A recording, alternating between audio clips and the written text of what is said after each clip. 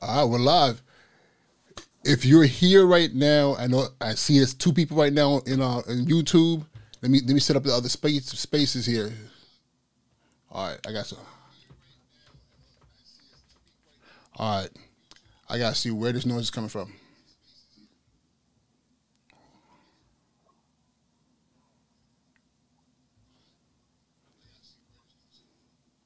It's not coming from me yet.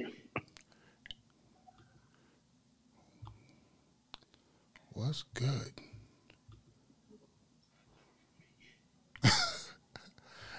All right, so I see over here.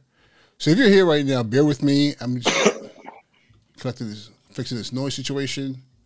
What's over here?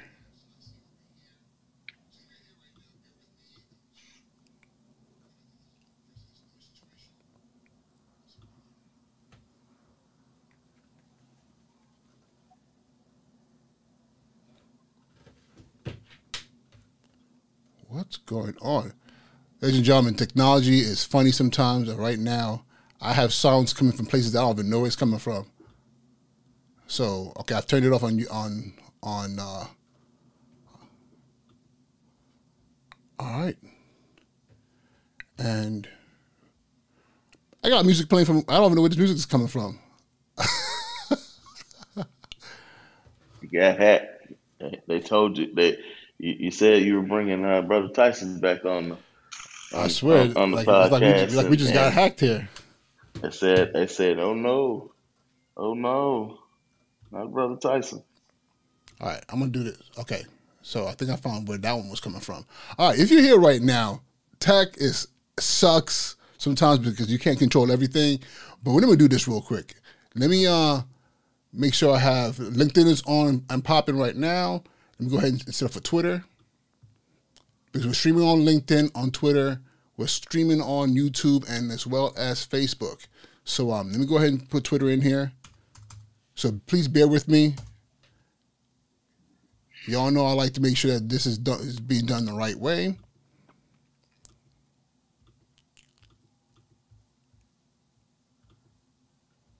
Got right here. And what's going on Twitter? Here we go. Twitter is on. All right.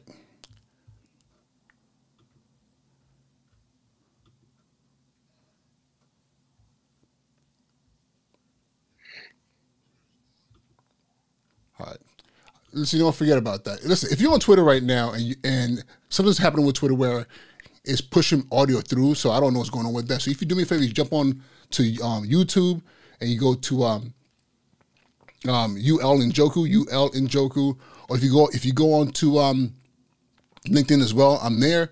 But let's not waste any more time, ladies and gentlemen. It is Wednesday night. It's 10 p.m. It is October 19th, and this is the first episode of Ivy League Hood Rats, and it's funny because we're gonna tell a story about how this even came up. I'm here with my brother Archie Tyson, and Archie, please introduce yourself. I'm over here discombobulated with all these tech issues. No, I'm one person. I'm not plural. I don't What's your have pronouns? the command. He, him, his. I'll take the pronouns, but I don't have the multiple personalities there. I'm not knocking the folks who possibly do. It's just not my medical diagnosis. I do have some other problems though. But glad to be back. Well, I guess I'm not back on the show because I was on Sneaker Principle podcast, but this is a whole different Whole monster different altogether. space. Archie Tyson, a humble servant, an educator, worked in nonprofit sector of education, love kids, love families, love communities, love being able to support and help people grow, a tinkerer, a thinker, like to exchange ideas, but also like to tell the truth. I'm too old, too fat, too black, too many degrees to be trying to figure out how to be someone else, yeah, I say I'm an Ivy League hood rat. I don't even code switch it. I just I do me. Some days So I feel like suits and bow ties. Some days I feel like hoodies and J's, and I'm unapologetic about it altogether. let's tell the folks here. How did this whole concept please first come to being?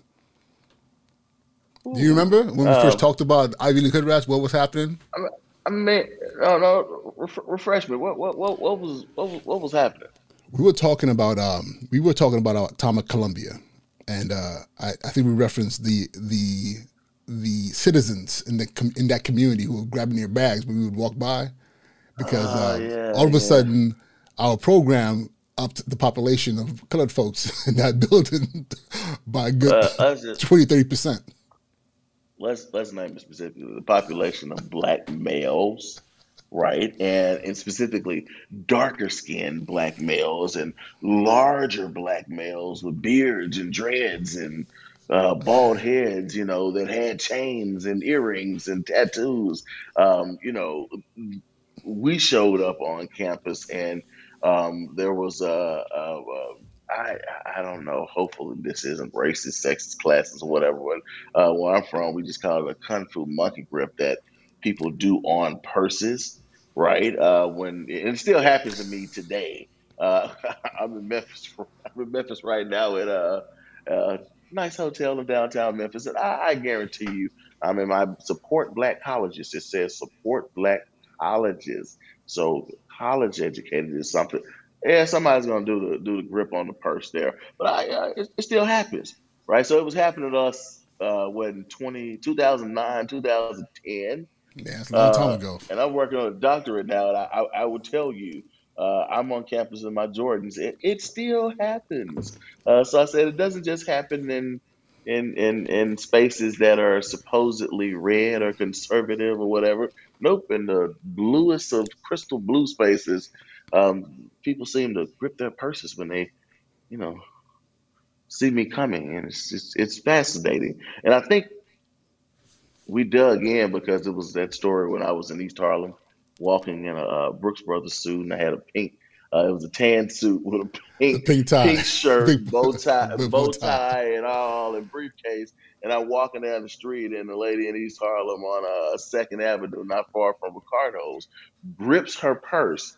It's not far from Jefferson House. It's like, oh, come on, if I'm robbing out here, I want to be conspicuous. I want to be able to blend in. 6 foot, 300 pound bald head black dude in a Brooks Brothers suit, Can you pink imagine? shirt and Can you imagine tie. calling the cops, giving that description? That description. What do you have on? What do you have on? Brogues. He had on brogues, some Tom Ford glasses.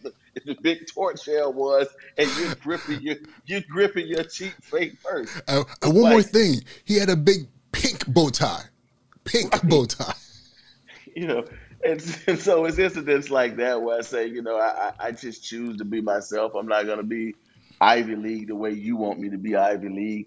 I'm not gonna be hood the way you want me to be hood because they'll be hood. I guess I'm an Ivy League hood rat. So I wear it proudly. I brand it proudly. I'm all about education, uplifting yourself, and I've just gotten to the point where I'm not putting on dress shoes. Yeah, it's interesting because to me the fact that we're two, we grew up in two different spaces. I grew up in Los Angeles, South Central LA, Inglewood. My brother here from Inglewood, Memphis, you know, Inglewood. and Got too much we red to think. Yeah, but you know what though, Inglewood is a blood hood, so it's all good. But I not know. I'm promoting not saying. promoting gang violence for those people who are sensitive. But the fact of the matter, we crossed paths and we became brothers at Columbia and at Teachers College, where we were working on our masters in leadership. So, and eventually, I became a principal. He became a principal, and interestingly enough, what about a year and a half apart, we transitioned out of education. Yeah, yeah. Yeah, Well, I mean, we didn't transition fully out of education. no, I no, think out of the school we building. right. We transitioned out of the school building, which I have my thoughts and some people say I don't have feelings. That's a whole different day. But I have my thoughts and feelings about black men that certainly are capable and able to serve as great principals, and why we are walking, because it's just not us. I know several other folks that have walked away and have went to other careers or went to other spaces in education, and it kind of makes me think, what type of more support support is needed because everyone talks about how, oh, we need black males teachers and black male principals. 70% of the teachers are white females, right? And the numbers for black males are dismal. But I'm just curious, like some of the things I think I want to be researching in the future is,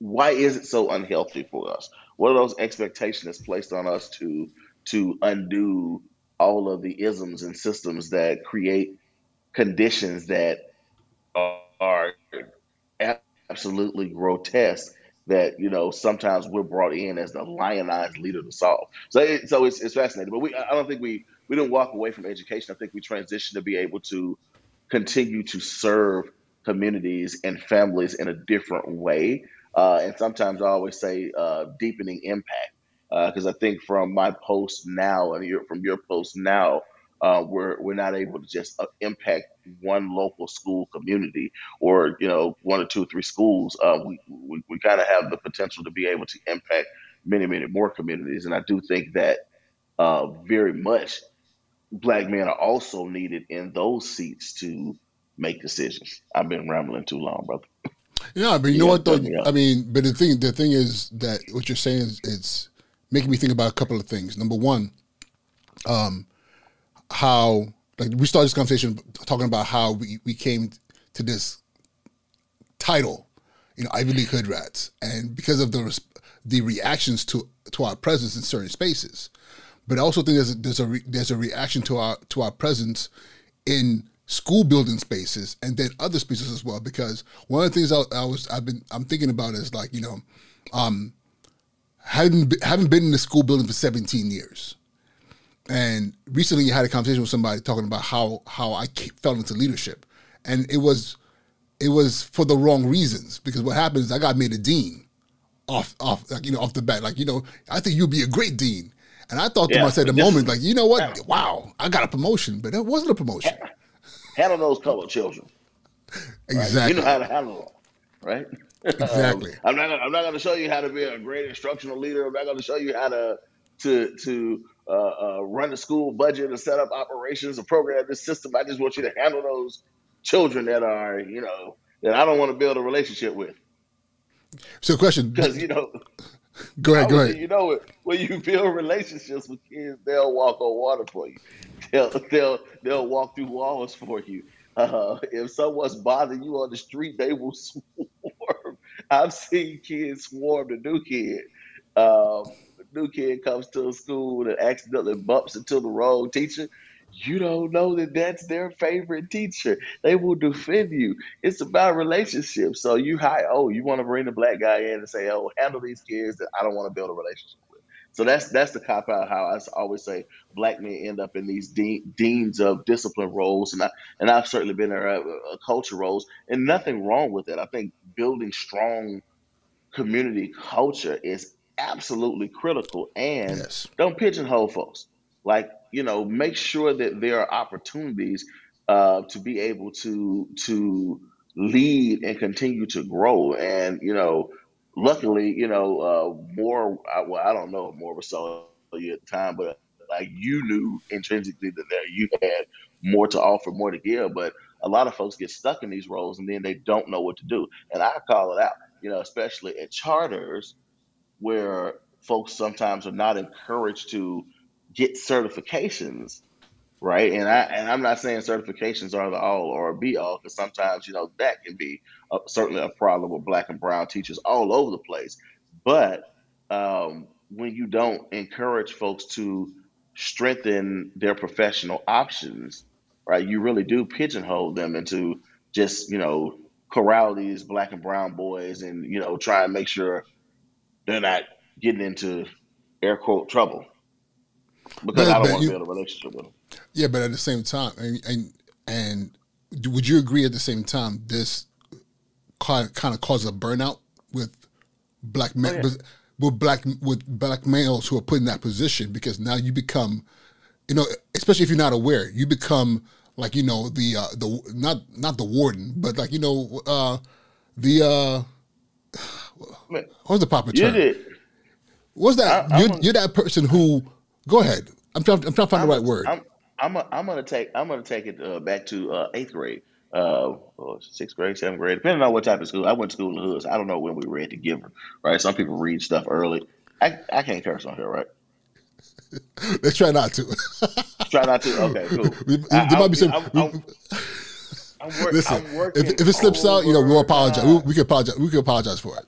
I'm working overtime. I must understand. I'm a doctoral student. Full time work, and I'm full time father, 5 year old, 4 year old, 1 year old. So, okay, all right, I'm gonna work at it. But I think that now I lost that train of thought. So, What was I? I was saying, as the dean becomes the only back. Okay, this is the closest description I have, and this might be a poor description, but back in the day, where you have that one Negro in the field that you were like, you Oh know what yeah, though, I'm gonna give you this piece of chicken if you just keep them under control. yeah, So you yeah, become the internal snitch and everything yeah. that's wrong with that in that space. The dean becomes Hopping Bob. If y'all watch Black folk, y'all should know everybody needs to go watch Life. It just had every great comedian Exactly, in it, and I don't exactly. know how they ever finished it. But Hopping Bob, Hopping Hopping Bob. Bob, he was a prisoner, but he also had a title and a position. He even got to carry a gun because he patrolled the gun line. Keep him in the gun line, boss. And that's honestly, again, about relationships. People don't want to build relationships with students, and that's what I was going to say.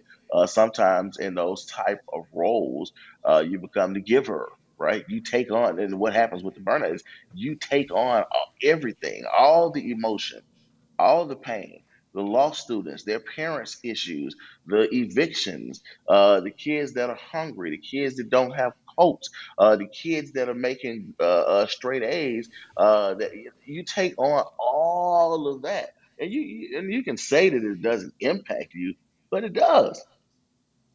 I Yeah. mean, it just absolutely does. And um, it will burn you out. It's a lot to take on. And who's the gatekeepers? Who's watching the mental health of the black men that oftentimes occupy that role? Um, Not many folks will let you burn out because you can take it, right? We can take it because we're from the hood and we done been through a lot of stuff, and oftentimes we do take it because we I know what happens if these young men are not given the opportunity. I'm back here in my hometown in Memphis. I know people that are smarter than me, way smarter than me, right? And I'm not supposedly I'm working on a doctorate in Columbia, right? I know people that are way smarter than me that are serving 55 years in the federal Yeah. penitentiary. Yeah. Yeah. Right? I And the know people same. that's way Yeah. smarter than me that I can visit not far from here that are in the grave, didn't make it. Right? So I know what happens if they're not given an opportunity. So I, as this young brother, whoever in the school, like I'm gonna work and give everything I got trying to ensure that I can save as many as possible. Right? And it is a tiresome burden, and yeah, it can absolutely cause you to burn out, and especially when you're not taking care of yourself, because you're literally taking care of kids and your work. That your work is life and death. I How, lost a kid. One of my favorite students on the planet was murdered in Baltimore City on September the yeah. 2nd, Yeah. You told me 2022. about that. Right, and our work is just life and death. We teach kids how to make good decisions in places that they got to be able to be quick and make good decisions, because a bad decision one way or another it can be over with. So that alone, it can burn you out. I mean, it just is what it is. But when you get a college invitation, it's nothing like that, right? Especially for a kid that hated your guts and only went to school to actually prove you wrong. Go to school and be spiteful of me pushing you hard, so long as you got that piece of paper that's going to allow you to have a different set of opportunities you might not necessarily have. So, but it's tiresome work, and if no one's watching and helping us to renew and refresh ourselves, yeah, we'll find ourselves very, very much burned out and or not even paying attention to advancement opportunities, and that's just not fair. Not to mention that I just make the assumption that people underpay black people across the board, so we got to Hmm. fight for market value.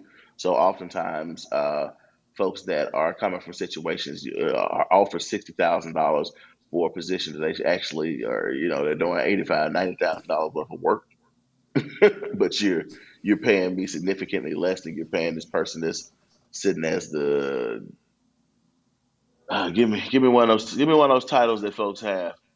Right, right. And Chief of that success chart strategy. that charter school world. Charter Where school world, hell, you some of them at the creating district, titles.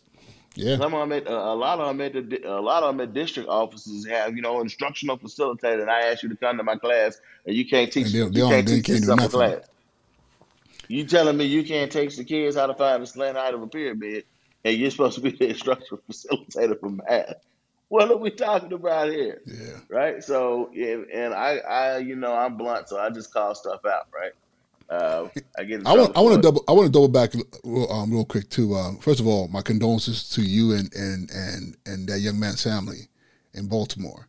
The beginning of the 2021 school year, about a week before we started, we had a young man who was murdered in Brooklyn. And this was a young man. This was the first student that I interacted with when I got to my my previous school, the high school that I just left, and when we returned to the campus during the pandemic for summer school, he was the first student that I saw as well.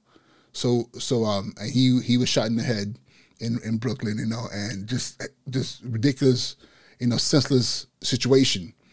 And what you're saying made me think about the fact that I just remember when I heard about that, the weight of and pressure that put on my shoulders, because as men who care about our students and about our communities, and we pour so much into of ourselves, even our financial resources to support Yeah, families, to support young people. And I remember when they told me that, I was numb. I mean, I just sat there because I was like, nah, it can't be. It can't be. It just can't be this young man. And I'll say his name, Anthony. I was like, it can't be Anthony. Like, there's no yeah, way in the world. And then yeah, and I remember when it hit me, it's exhausting, because especially when you put in that role to be the enforcer, then but rather than being an enforcer, you become that spook that sat by the door instead, and you know what you're doing. You're building culture, you're building capacity, you're shifting things, and as I did in the schools where I was a dean. But then I was fortunate because I at least had somebody who's willing to see my capabilities and push me towards becoming an assistant principal, push me towards becoming a principal. But a lot of men don't get that. They get pigeonholed in that position, and they get kept there until that what should be a fruitful career becomes you know what, I can't do this no more. Because right. again, the longer I'm in the system, the fewer brothers that I see who are making it, to principalships, to running schools, to building Well, authentic cultures. and that's because when they get pigeonholed, you don't get an opportunity to run. Like I always say, well, when I get an opportunity to run my own school, I'm not gonna do all the straight line. Let me make sure that you don't have any pizzazz personality or culture, and let me make sure that everything about you and your black culture and your black self is driven out of you. No, wear Jordans, wear Brogues, wear Oxfords. Do not wear your J's. You know how great it feels for a kid to have a brand new pair of J's. If I pull my foot up right now, I got a pair of black, red, and white J's on it. I feel great. Why? Because I'm from the hood. It's like if you don't get it, I mean, I'm not gonna take a thesis. I'm not gonna write a thesis and make you understand what that means to folks that are but a crispy pair of J. If you don't get the expression where I'm saying crispy, right? I just do the. That's my substitute because when people find Yeah. out you're working on a doctorate at Columbia. Oh, I get the double O. That's what I call. Oh. So in return I just go Do you ever get the long breath. which Columbia?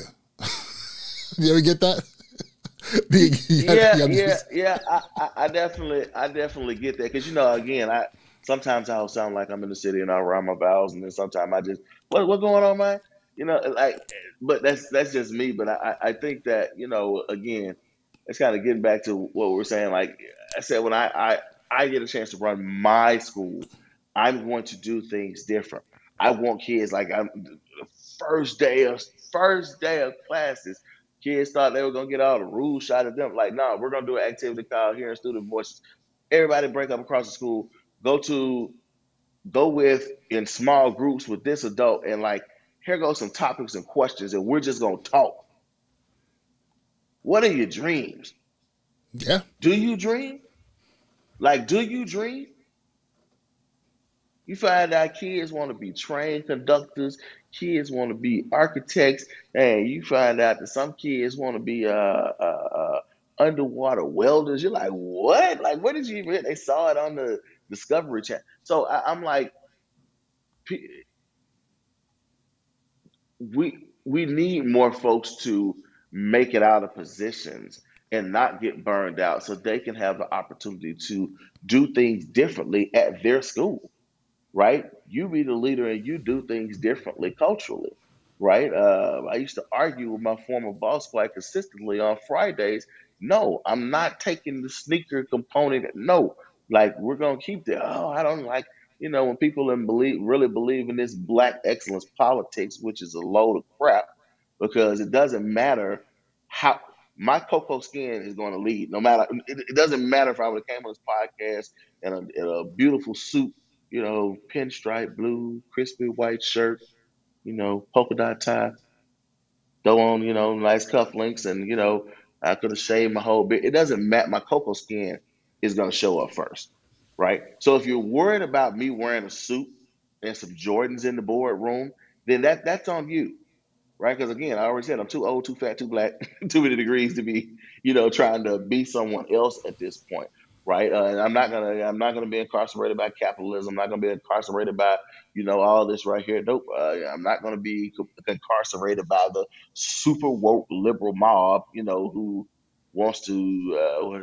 Yeah, this is where it gets interesting for folks, because yeah, I very much believe in diversity, equity, inclusion, and will fight for it to tooth and nail. And woke liberal mob, slow down, relax, slow down, relax.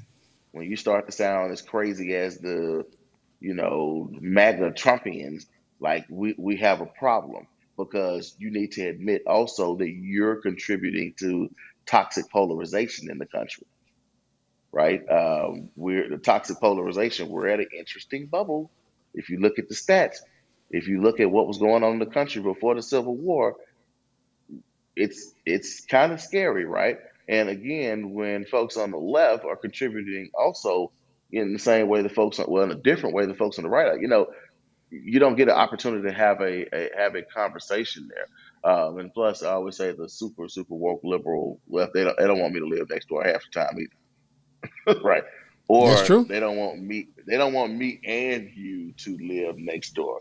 One or two dark skinned cocoa families, that, play rap music, and we drive a Volvo, right? I blend in pretty well in a Volvo, right? I don't get pulled over by the police in the Volvo. You know that, right? That's a whole, we'll talk about Yeah, cars that we gotta don't talk get about pulled over that. by the police. In a whole nother episode, somebody was like, what?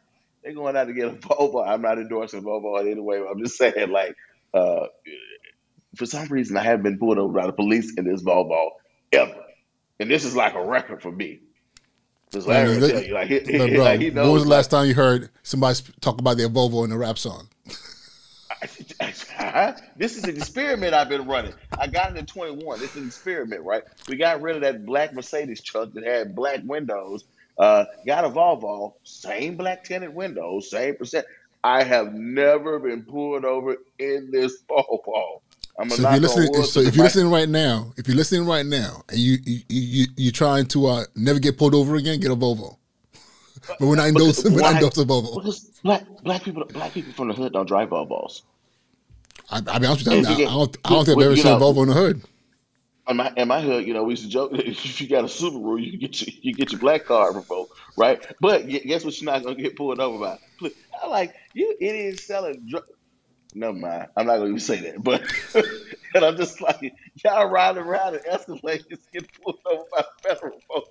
I was just like, if you're black in a Subaru, you just never get pulled over. They just assume that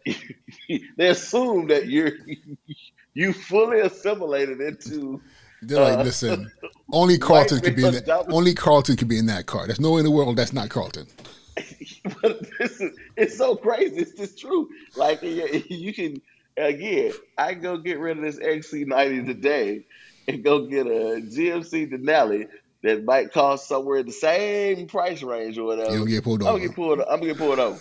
I guarantee you. I'm running the experiment. I do these little side experiments just to see how long things can go, and it's interesting there. So um, people on Ivy League Hood Rats like, wow, like how did they get to the They're like, Bobo? what, yeah, they're like, what are you talking about? So real quick, if you're listening right now, this is this is the first episode of the Ivy League Hood Rats. Myself, Uche Njoku, my brother Archie Tyson, both graduates of Columbia University, where we did our master's work in education leadership. My brother's there doing his doctoral right now, and I'm actually an applicant right now, trying to get back into that space. And I don't know. Sometimes I see him a little stressed. I'm like, I don't know if I want to do a doctor's anymore. Like that sounds like a Man, lot of work. but you got to do it, right? I always say, we're our ancestors' Yeah, wildest dream. Well, for me, I'm ancestors' wildest dreams, and if I told my grandmother before she went on to the next place that I don't even need to doctor for my job right now. But I told my grandmother before she went to the next place that I would do it.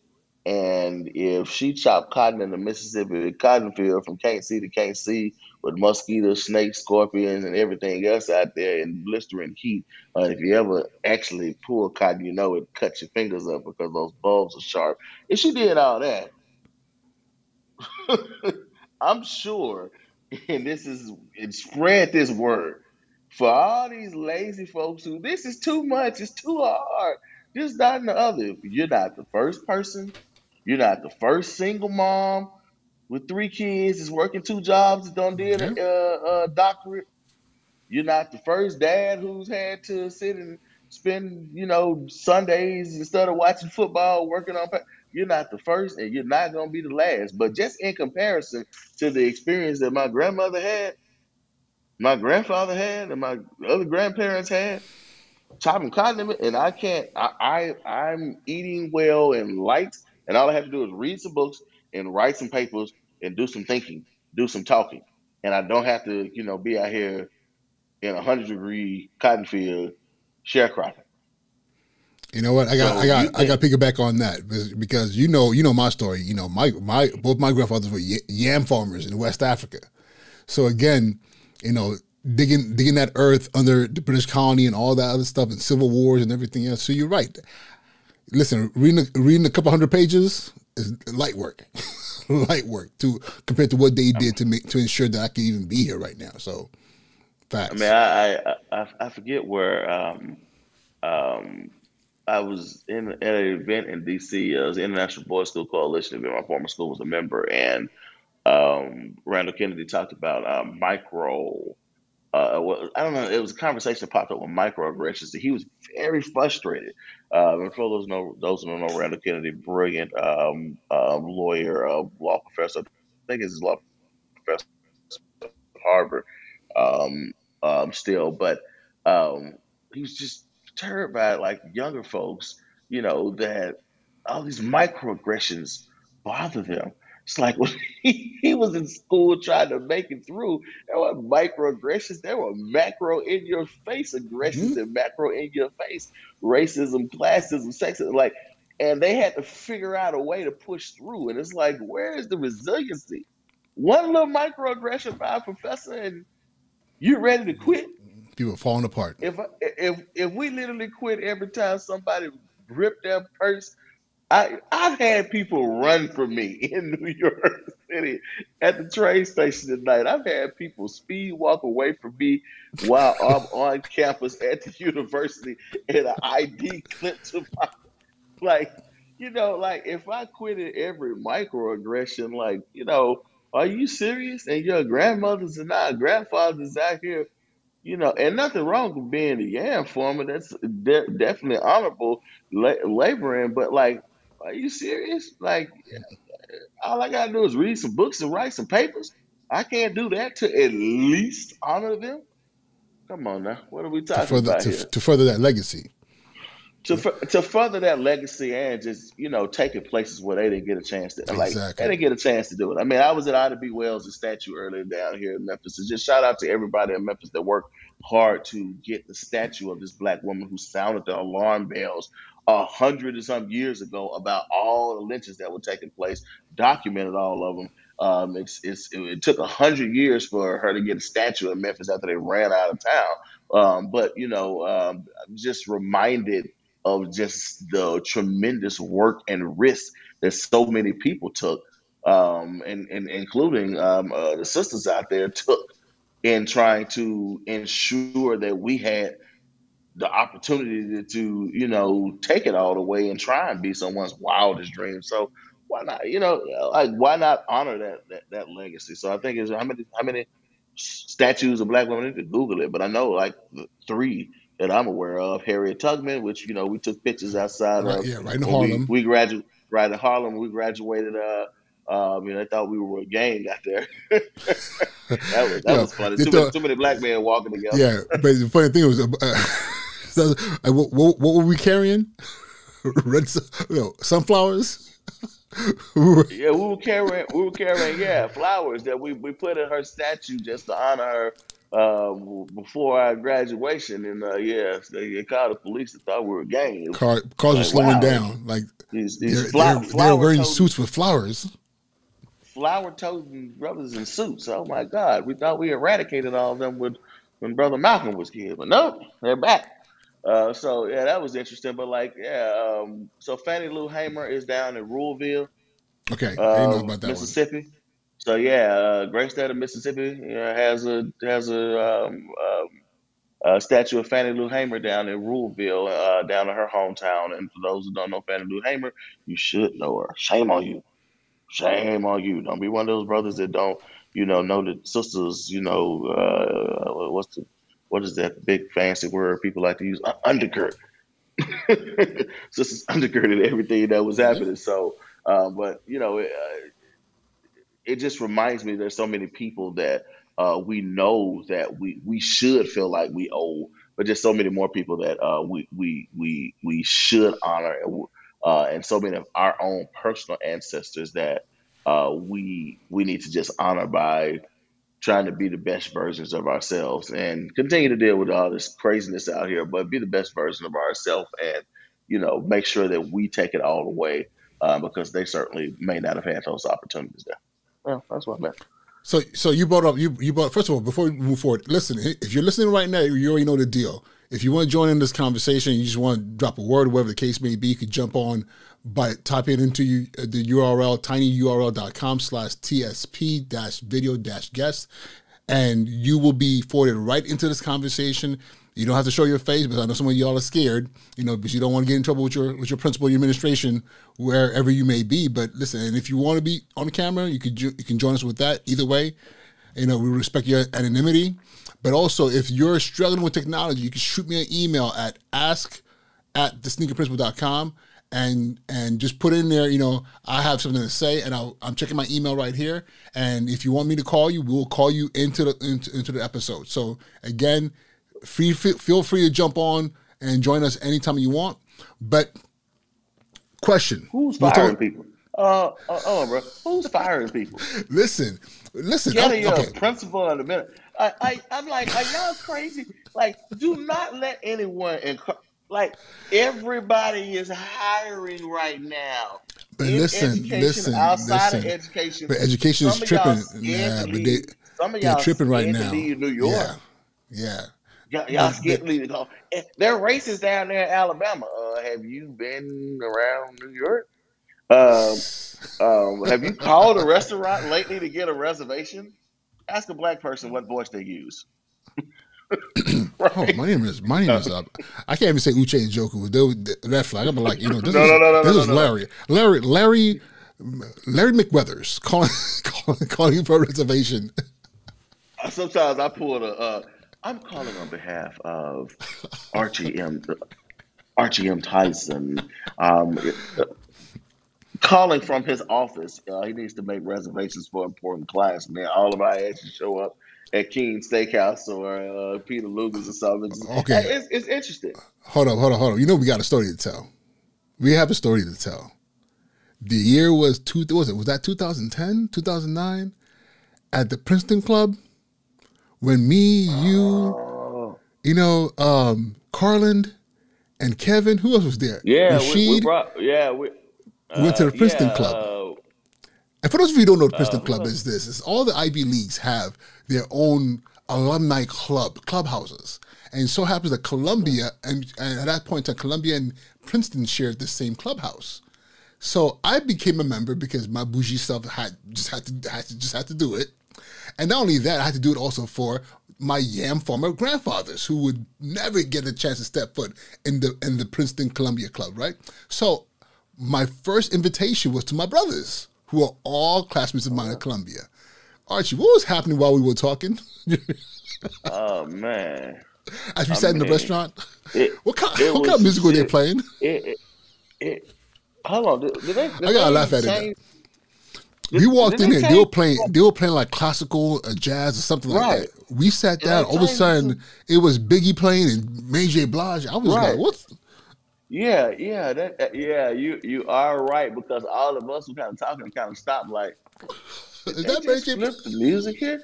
So I was like, the DJ is upstairs, like, yo, yo, yo, yo, yo, yo. I'm about to make them like they finna turn around and look and know that we see you, dog. We see. I'm normally not allowed to play this, right? Because I can Yeah, only play, but most. the funny thing is this. First of all, I remember sitting there and I was just like, what's going on? Because they're not playing no kind of hip hop at the Princeton Club. That's not happening. And I'm thinking to myself, oh shit, okay. We just darking the place up. So somebody, in my opinion, I was thinking to myself like, yo, somebody got jokes now. You know, listen, I love Mary J. Blige. I love my hip hop and R&B, but uh, Archie, I've been to that place so many times. I've never, not once, heard R&B or hip Man, hop ever played. we rolled up in there deep, tattoos, chains. We didn't roll up in there. Oh, we didn't roll up in there how they wanted us to roll up in there. I said this to a class of students at the principal camp. I probably got in trouble for it. Well, I didn't get in trouble for it, but yeah, I forgot that sometimes people want to set the standard of ensuring that folks have their professional dress because I do agree that have put in the work, right? Don't just go show or say Tyson said show up and dress how you want to. No, that ain't what I said, right? Put in the work so that if you decide that I'm going to abandon Jordans or I'm going to dashikis. Another brother, Dr. Barnes, like he wears dashiki. He wear dress. He ain't wearing nothing else, right? I almost went that route. I'm not gonna lie to you. And I started missing my suits, but I don't miss my Jordans and all that stuff, my Yeezys and all that. But and somebody's gonna comment about, oh, you said Yeezys and go down the Kanye West path. Uh, if you don't have any brothers and sisters and you lose your mom who you love and adore, and you write a song inside and says, I went through deep depression when my mama passed, suicide. What kind of talk is that? Just know that's a call Yeah, for help, and people, yeah. need help. That doesn't take away from your creative genius. That doesn't take away your ability to make money. But just think about it. Regular old me, I should probably be in therapy. They just told me that I was, what is that, impervious to psychiatric probing. I'm like, what does that mean? What does that even mean? I just said, I'm from the hood. Like, don't give me no advice that doesn't fit for my particular He circumstances. The said DSM-5 impervious. manual is not You're written. impervious to It's psychiatric it's therapy. written, you know, the norm because our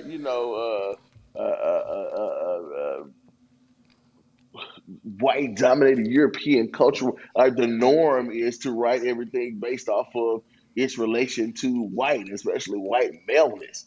So this manual isn't necessarily written for the problems that are that I may be facing as a little black boy coming up in the hood of Memphis, right? And certainly it is not written for the kind of problems that I may be facing as a black man trying to navigate the holes and just the spaces of these predominantly white institutions, and in particular Ivy League institutions, right? Oh, I just been to Columbia. I've also done a certificate at Harvard, and had a people like, oh damn, he might be halfway decent, brother Joku, right? But I always say like what shaped me. I started out in college. I was in Morris Brown before they lost their accreditation stuff, so I went to HBCU, and then I ended up going and finishing out at Grinnell College, a little small liberal arts college in the middle of Iowa, right? So, oh yeah, I've been all over the place, and I love it, right? It gives me perspective, right? I get up close and get to see people in different type of settings and environments there.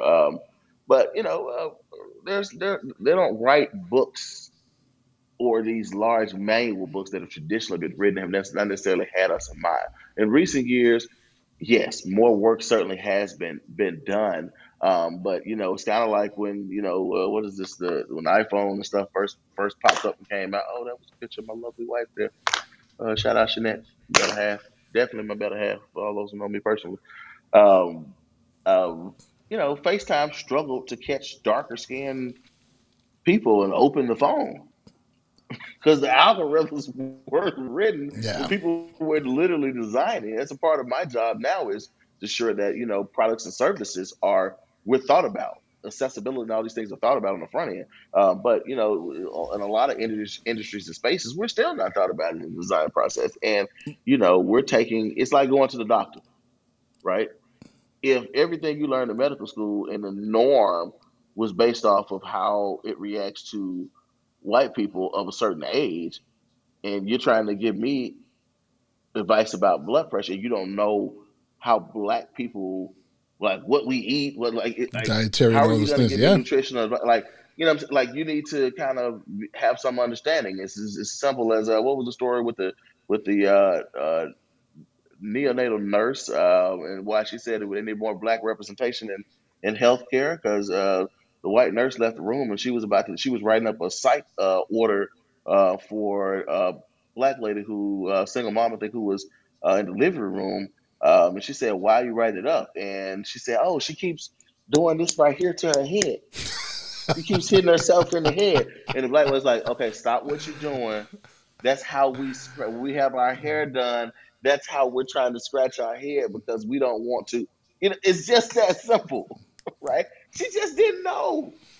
But she was about to write a psych order and send a black mom who's trying to give birth to the psych ward to go give birth because she misinterpreted something that's, very much would be easy for a 10-year-old in a black Yeah. community to point out. But So then it's you funny just because, need people in yeah. different spaces.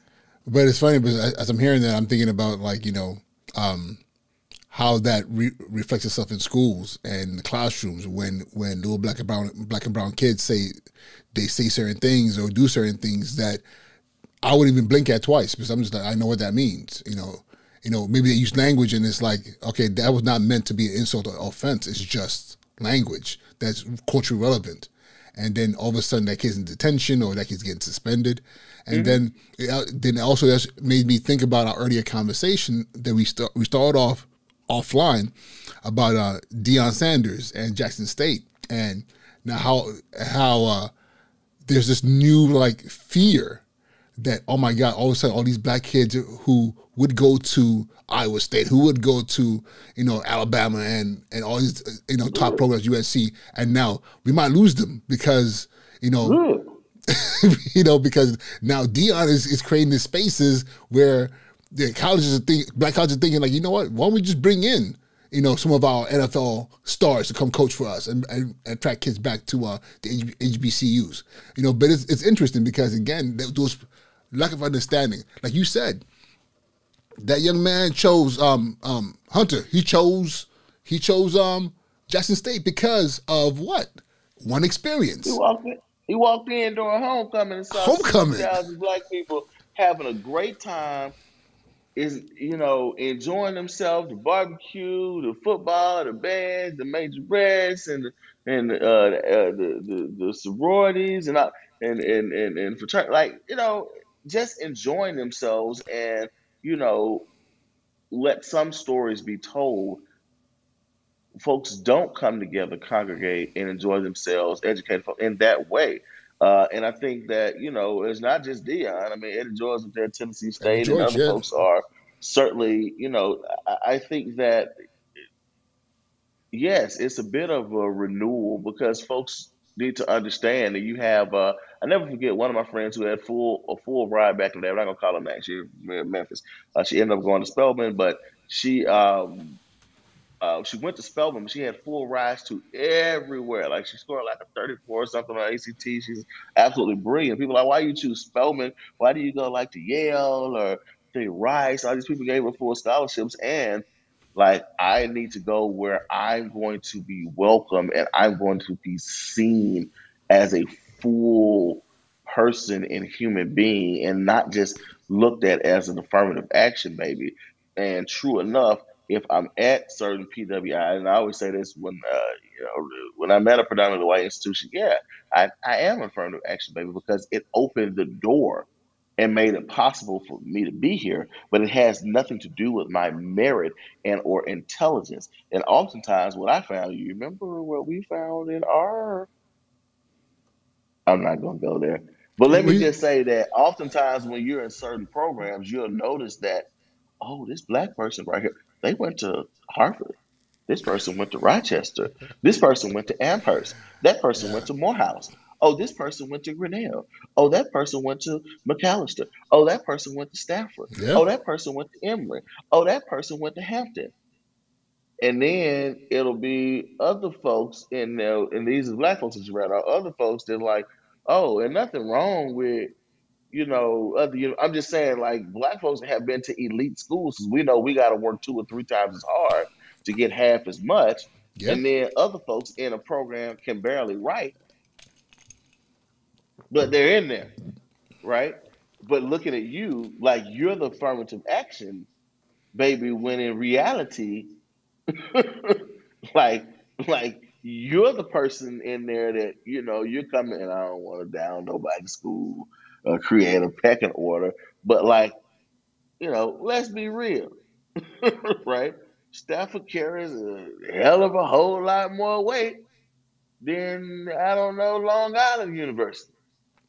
It No, it's, I does. mean, no, it's facts. It's There's facts. an expectation that if you got into Stanford, went to Stanford, and got out of Stanford, that you should be in possession of some knowledge or some skill set that's gonna, like, there's an expectation Yeah, there, that sets right? you And that's apart. what and schools, build their reputation based off of what their alumni do, right? One of the marching things that Grinnell always is known for is, like, they produce PhDs. For such a small school, so many alumni go on and get advanced degrees. It's because, one of the mantras is, you're going to learn how to write. If you don't do anything else, you're gonna be a critical thinker. You're gonna know how to write. So, but yeah, I'm here because of affirmative action, but it has nothing to do with who I am. But I think that folks are starting to decide to go back to HBCUs and start to restore some of the luster that HBCUs lost in the post board, Brown v. Board, and post civil rights and Black Power movement era, late 70s going into the 80s and certainly 90s, there was a decline. But I think, go, you're young, black, and brilliant, and go to school where it suits you best, or where you're gonna, be able to thrive. And if you've been completely and totally brainwashed into thinking that you cannot get a great education and from an HBCU, then you've been sold fool's gold. I was Yeah. with my wife, and we were in a Target randomly around the corner from my house. The pharmacist, she was black, she was young. I shot up to her, because everybody's my step cousin, step cousin syndrome, and I said, "I bet you went to HBCU." She said, "How you know?" Because I said, because it's easy. The math is easy. Most black pharmacists went to HBCUs. If the pharmacy schools at HBCUs didn't exist, you have a whole lot less Yeah. black pharmacists. And it has nothing to do with intelligence and being able to graduate. You go to a program and you're treated, I got to curse, you're treated like shit. You're treated like a second class citizen. You're expected to fail. Folks don't support you, and you're receiving micro and macro aggressions at every turn. Some people are able to push through that, right? Some people hit back. I hit back, and I have a little fun with it. But some people they shrivel up, and they Yeah, to fall need apart. to be in an environment where they can thrive. So that's my take and shake on it. I'm like, more power to you, Dion. Elevate that, and yes, Jackson State is a state school, so it should have the same facilities that Ole Miss and Mississippi State has. What's wrong with saying that? It was a shocker to people, but it's the truth. Like, Yeah, I what are we mean, talking about? It? what's her name from the sister from I should know her name. I don't know. I just forgot. She was in Brooklyn. Wrote for the New York for the Atlantic. And then ended up get screwed over at Duke, and then ended up at Howard and took the money with her. Nicole. Uh, Is it Nicole? um, Nicole's the, the 1619 project. Come on, 1619. my brain is not firing up right now. It's been a tumultuous week, but yeah, I know exactly. Yes, Nicole's 1619. Sorry, it's going to bother me. Nicole Hannah Jones. Another yes. example of something in that vein. Brought a tremendous amount of money to Duke, but you're not good enough to get tenured. But other garbage professors are getting tenured. And what she do? She took her money. She took her Right. talents with her to Mecca. Well, When you are not valued at market value, or if you're not valued as a full, equal human member of society, and you're dealing with some people, not all people in any stretch of the means, right? But you deal with some people that are very much interested in a restoration and a maintenance of an old order of things that does not include a vision of black people, women, people that are LGBTQ plus, like they don't see you as a full human being and equal. Why should I grant you tenure at our university? You yeah. know, I mean, it's almost like you remember at football camp. I mean, they don't do this no more. But when we were like playing in high school and like so, like it was always like people's jobs to try and make people quit, right? Listen, that's why they Right, invented the right. bull Like ring. The bull ring. That's I why they wanted invented to that. make right. I wanted to make you quit because if you're in the playoffs and you don't want to put in the work to be able to not quit in the fourth quarter overtime, I'd rather for you to quit, the beginning of the season, right? And if you're willing to put in the work, I'm gonna roll with you to, I'm still the closest with guys that I played ball with. Everybody else in high school, college, I was halfway forget. Oh yeah, I know, I remember you. But the guys I played ball with, because we were willing to put in the work together. And the problem is, even when we're willing to put in the work together in certain spaces, people still won't give us give us the leeway to be, or people still won't see us as an equal. We're going to be branded as the outcast, and not to say all predominantly white institutions are that way, but let's be real, some are that way, right? The institution itself, some it's the professors that very much guard this old way, right? Because our livelihoods and our industry counts on it. So it's one where uh, sometimes you gotta, kick in the door and make a door where there was no door, and then sometimes you just need to say, no, I'm gonna take my talents to South Beach, or take Yeah, my talents to where I'm gonna be respected, and I'm gonna be honored, and I'm gonna be treasured, and I'm not gonna be stressed. And I'm too fat, too black, too ugly, too many degrees to be dealing with this. exactly. I don't know. I've been on my biggest smiles lately. I just said, uh, uh, I miss that guy. Who else could make fat, black, ugly guys like sexy, like for a short period of Yeah, time? big black and ugly as Fat, ever. black, and ugly as ever. However, I stay, and then my favorite, the Stay best Gucci line down to the probably in rap socks. history. I know my Memphis folks are getting mad at me, but I'm just like, birthdays one of the worst days. Now we drink Okay, champagne pain when when we're we're thirsty. thirsty. I mean, I mean, and so anyway, they're like, when did you come with the biggie?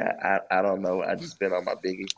Uh, but Well, move to yeah, where you feel respected. Move to where you feel respected, where you can find some semblance of peace if you can. And again, if you continue to struggle that way, I always think about just, hey, finding you some property in West Africa, Barbados, Antigua, just get out of Dodge if that's what you got to do. But have a plan. Beyonce got y'all like, I won't kill myself. Have a plan. Plan that out. Don't quietly quit on kids. Don't do that. But if you're gonna yeah, leave, be strategic. Be strategic and have a plan to make sure you and your family are okay. And know it's all about your wellness. If you are not well, you're not serving kids in school anyway. You think you are. You think you're doing a great job, but you're not. If you're not well, let's be. And I'm 100 on that. I agree with you on that because and even the notion of well looks different to different people, and not being well looks different to different people as well. And often we press on in spaces and we stay way too long to become bitter, and we don't even realize it, and we're spewing at kids, we're spewing at people around us, and that's something that we need to really take care of. And I felt like I had to jump ship from where I was because I was starting to feel that. Like I was starting to feel like, okay, wait a minute, this don't feel good. This don't feel safe anymore. And that's something that's very, very important, to make sure that you're taking care of yourself and you're making, like, I love what you said. Have a plan and make the decision that's best for you so you're healthy. Because if you're not healthy and you're in front of kids, I'm telling you, you're gonna hurt kids. Again, if you find yourself not laughing, like again, people that know me know I enjoy laughter. I enjoy black boy joy, and just ensuring that um, kids just get a chance to be. I think maybe I talked about before, and who was that? Dr. Derek Nelson in an article, talks about black boyhood being unimagined and unimaginable and unimagined, right? Yeah, like give kids spaces to be kids, and they mess up, and you laugh with them and learn with them and grow with them, and know that a kid that you had in seventh grade might have been nutted in a fruitcake. But what was that principal out in Brooklyn when I visited school? I think it was at Eagle Academy. Said, "Oh, we wait kids out." Right? Sometimes you gotta wait kids out. Yeah, Because yeah. if my people hadn't waited me out, I promise you, I would be. I wouldn't be. If I hadn't been waited out, I wouldn't be sitting here as a husband, as a father, as a doctoral student, as a VP of the company. Like I would be. I, yeah, they had to wait me out because I did some crazy stuff, right? And yeah. Um, Make sure if you're in there, you continue to laugh. If you don't find yourself laughing, don't be afraid to get the help you need in order to be successful. And I'm not advocating that you step away, but if you find yourself needing to make a change, don't be afraid to let go and make that change. And then also don't be afraid to be unapologetically yourself. That doesn't mean that you have to go off the deep end with super radical, this, that, and the other. But no, you need to be yourself and be authentic and make sure that kids know it's okay. And I think I always have fun when I'm walking through an airport, or I'm going to a plant or something like that, and you walk through the airport in the middle of the day, all these people are in suits, and I'm in a suit, and then the kid look down and see like what's the AJKO canvas orange on off white on cream J's, and they're like, yo, and they're like, what do you do? Right? And we just have a little mini conversation. They're like, yo, okay, I see this brother in a suit and he got the, clean sneakers coming through here and got a little orange accent. Have fun and enjoy and make sure folks know that it's okay to be you. So right now it's 11:06, and I think it's time for us to wrap it up. Some of us got to be work in the morning. But before we jump off, I just want to do this.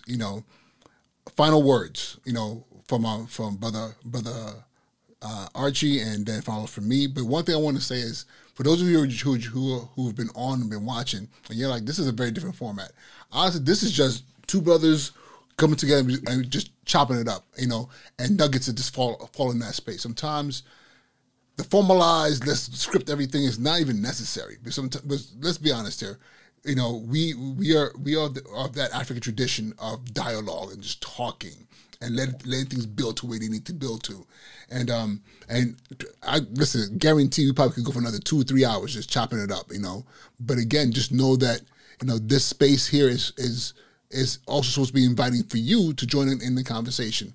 But I'm going to ask, Brother Archie, final words. What are the takeaways from this evening, that from all the things we talked about? Anything particular that want somebody to walk away with?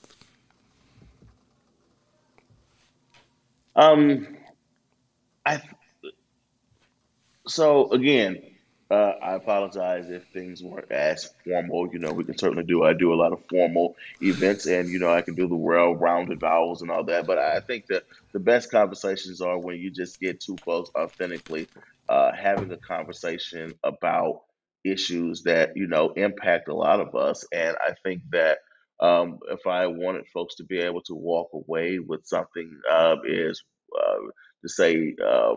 You have this whole life thing that you have to be able to live for yourself, and taking care of yourself is absolutely utterly important if you have aspirations of taking care of others that you deeply care about. And I care about a lot of folks. So when folks are, wondering why I'm so into making sure that I am okay, um, it's because I want to be able to continue to serve the folks that I deeply care about.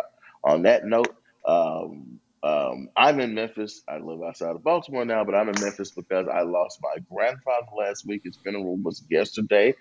He was a titan of a man that had a sixth grade education, but sent any of his children to college that they wanted to go. And he just lived an amazing life, and was just full of so much knowledge. He probably should have been a first black senator in Mississippi, but again, the other kind of big takeaway is for people out there that don't think they owe folks. There are so many people that we owe to be our best, that we just need to make sure that we pay that silent debt by putting in the work. And again, it ain't cotton field work, folks. So get out there and be your best, do your best, and create opportunities for yourself and for others. Don't do it alone. Don't move up alone. Make sure others are moving up with you, and just make sure that you're honoring your ancestors and other folks' ancestors by again, trying to become the best version of yourself. That's all I got for everyone. Y'all be well. Be safe. And thank you so much for that. And I'm gonna piggyback on what you said by saying the running theme for me through this conversation has been the fact that so often we shy away from being authentically who we are. And yes, fact of society. Sometimes we gotta wear the right mask for the right situation, But the goal is to no longer wear that mask. So whether it's throwing them J's on with your suit and because that's what you feel comfortable in, whether it's being okay with just being truthful about what you're experiencing in whatever circumstance it is. It does bother me that we have a lot of teachers out there who are in schools and who are in situations, even administrators who are miserable, and they're doing it in silence. And my thing is, if you're gonna be miserable, might as well have fun too. Be yourself. You know what I'm saying? Like, laugh, enjoy. And if you're in a situation where that's not permitted or you make to feel weird because you want to be joyful, then listen, there is in New York City alone, there's 1,800 schools in New York City. So now multiply that by across the state, across multiple states, across the country. Like, you don't have to be spaces where you're not welcomed. And it's funny because now I got Nicole Haddon-Jones in my brain, and that situation, she went to Duke with millions of dollars, and they didn't do right by her. And then eventually they did offer her that tenure, and what she said, too late. I'm gonna take my talents to Mecca, and she went to Howard. Sometimes we just gotta move like that, and yeah, it's just you gotta be happy. You gotta be happy, And again, I want to stand by Brother Archie by saying, I'm not advocating that you walk away from what you love, but I do advocate walking away from what's making you sick. So, but with that being said, guys, listen, every Wednesday at 10 p.m., me and my brother are going to be here chopping up, having a conversation. It's a free flow format, and join us. You just never know what we're going to be talking about. But on Sundays, I'm on there covering current topics in education. Then we have Friday nights. I'm back on with teacher therapy, where last week was actually kind of fun. People called in and literally shared what they're going through in their spaces or whatever the case is, and left comments. So again, Tuesdays, Wednesdays, and Fridays, join the Sneaker Principle, but specifically on Wednesdays, this is Ivy League Hood Rats. Just letting you know, you never know what you might walk into. So I appreciate all of you guys who joined us this evening. Have an amazing night, and see y'all soon, all right? Peace.